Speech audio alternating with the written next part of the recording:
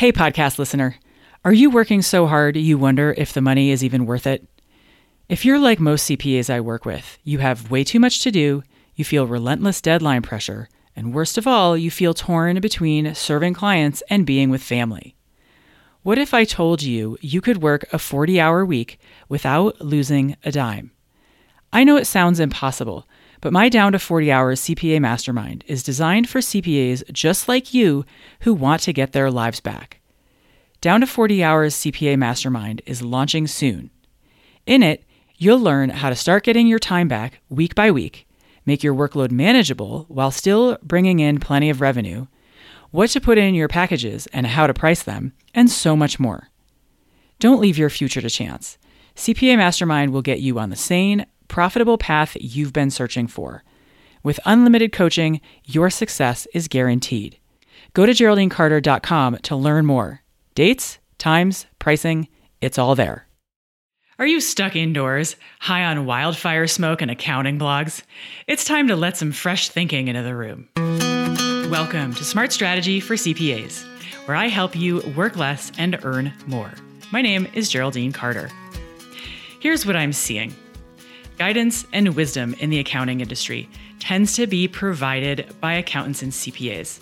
There's a notable absence of expertise and wisdom from thought leaders outside the accounting industry, from people who have nothing that even resembles an accounting degree. Why is this important? In order for any profession to advance, it needs to have conventional thinking be challenged.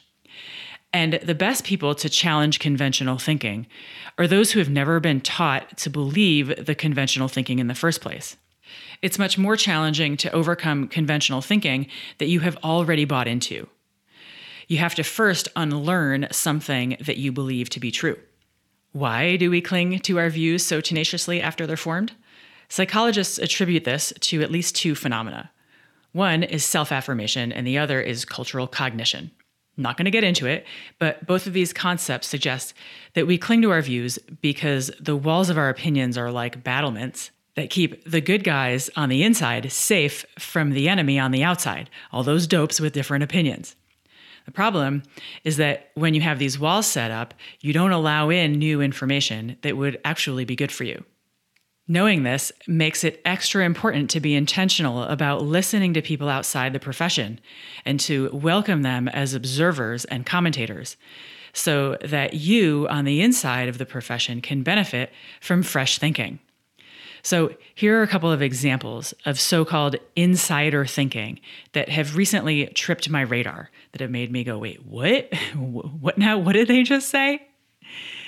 One example is that I was recently listening to a podcast for CPAs, a podcast that I love and enjoy, and the hosts cited this survey from Bill.com and CPA.com. And here's the high level on the report. They say, together with CPA.com and the Hinge Research Institute, we surveyed more than 650 accountants and business professionals who purchased accounting firm services to identify benchmarks and emerging trends that capture the current and future state of the profession. Our goal? To provide you with the foundation of insight you need to thrive as our profession continues to evolve. Did you hear that? The foundation of insight, right? So we go into the report and it's 38 pages long, so I'll spare you. I'm only going to focus on one example. In the report, they say that firms who offer advisory services increase their client revenue by 50%. 50%. That should seem like a lot. But when I heard this, and I imagined CPAs listening and thinking to themselves, yes, I'll price my advisory services 50% higher than my back office services, I just about threw my earbuds at the wall. I was like, wait, what? Don't these people listen to my show? Aren't these people smart like you? So here's the truth about that. My clients, when they shift into advisory services, take a guess at what their percentage rate increase is. Ready? Here's the answer. We don't calculate it in a percentage because it's not useful.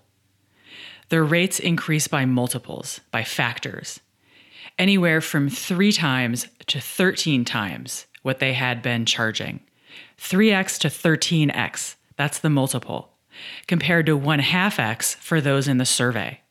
And of course, you should ask about these data. You should wonder. They are the 4 most recent client conversions across 3 of my clients. More specifically, those 4 clients converted their clients at 13x, 12x, 9x, and 3x. And these 3 clients I've been working with for only between 3 and 6 months. So you can see the problem. When this survey lists 50% increase in advisory services, I don't want you nodding along and thinking that 1/2x is an okay markup for your advisory services, when you could easily get to 3x or 13x or more, depending on who is currently in your client roster. Let me give you another example. I've been trying to get a read on average margins in the industry, and everything I can find seems to come back to about 19% for accountants. I'm not convinced of the accuracy of these data, because most people I talk to are at least in the 40s, if not well into the 60s or 70s when it comes to margins. But let's just go with this 19% margins for accounting firms for now. And here are 2 different headlines about the same report. The first one is from CPA Practice Advisor, a publication I enjoy reading. The headline is, "Accounting and tax firms top the list of most profitable industries." When I open up this article and I look at it, what I see is that the industries underneath accounting firms to be compared to are also broken industries. Right under accounting is legal, which we know also has a broken business model that's broken in similar ways as the accounting business model, namely in that the primary pricing strategy is based on the hour. Legal has the added bonus of going for the jugular, where firms try to bleed each other dry on pricing. Accounting doesn't do that. But this is not a helpful benchmark. Under legal are a host of medical industries, and we know that medical struggles with their business model. They can't decide if they want to be for-profit, not-for-profit, government, or whatever. And not only can medical not decide what business model it should use, but it's also in many ways rotten at the core, right? So this also is not a useful comparison. And then there are a host of real estate type of businesses, which also have this odd commission-based model that is a completely bizarro setup. So the problem with this article listing accounting firms as one of the most profitable industries makes you go, well, yeah, who am I being compared to? And by comparison, I'm not sure that I like what you're being compared to. So the other headline for the exact same report was in CPA Trendlines, also a publication I enjoy reading. And the headline is, "If you're not getting margins like these, then your CPA firm might be below average." The problem with this framing is that anchoring your point of view around the 19% margin sets you up to compare whether or not you are better than average. And what this misses out on is focusing your attention on simply asking better questions. Like, how many things can I think of that I could do to increase my margins? Or if my dog's life depended on it and I had to get my margins to 60% by next week, what would I do? Or what are the top 3 things that drag my margins down? Or who are the CPAs with the highest margins and how can I find them so that I can learn how they do it? Better questions are framed around how do I get my margins as high as possible, rather than anchoring your point of view around 19%. Taken together, these 2 articles, they both orient your field of view toward what currently exists or what has existed in the past, rather than orienting your field of view toward what you want to create in the future. And when I say it that way, I think, well, that's what accountants do, so it makes sense that they would think of it that way. And that's the danger in listening only to accountants for wisdom. Regardless of what they're thinking about, they're still thinking about it in accountant-type ways. So whether they're thinking about numbers or thinking about concepts, their way of thinking reverts to reporting on what has happened in the past, rather than what can be created in the future. Now, I'm not saying don't read any of this stuff. What I am saying is when you do read it, think beyond the perspectives that the industry typically shares with you. I want you listening to voices outside the accounting space so that you can rise above the din of the same and expose yourself to completely different viewpoints and ways of thinking. Now, obviously, subscribe and keep listening to me. And if you're looking for inspiration for some other fresh thinking and voices, here are some of my favorites. Try Seth Godin. He has a brilliant business mind. P.S. He mentioned me from the TED stage. Try Jonathan Stark.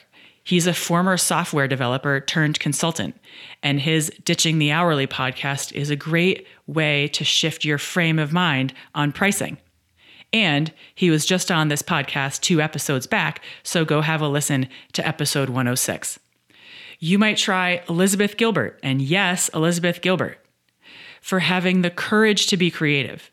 Because if you want to get your margins over 75%, you're going to need to get creative, well beyond what you were taught in school.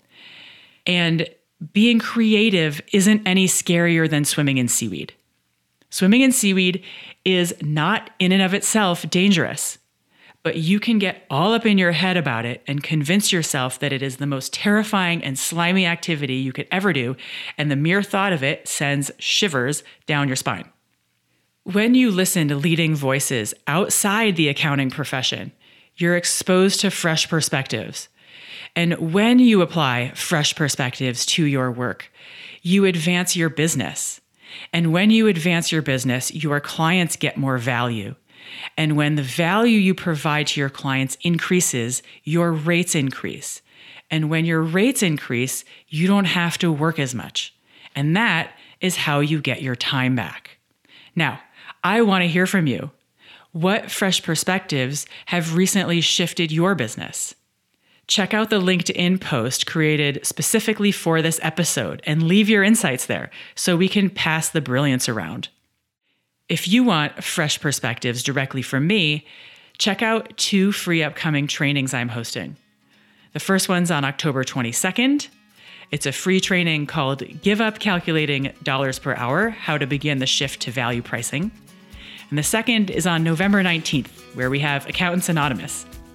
The title for this one is Guilty of Terrible Website Copy, 10 Phrases to Scrub from Your Website Right Away. You can find out more about both of these at my website, shethinksbigcoaching.com. That's it from me. Have a great week.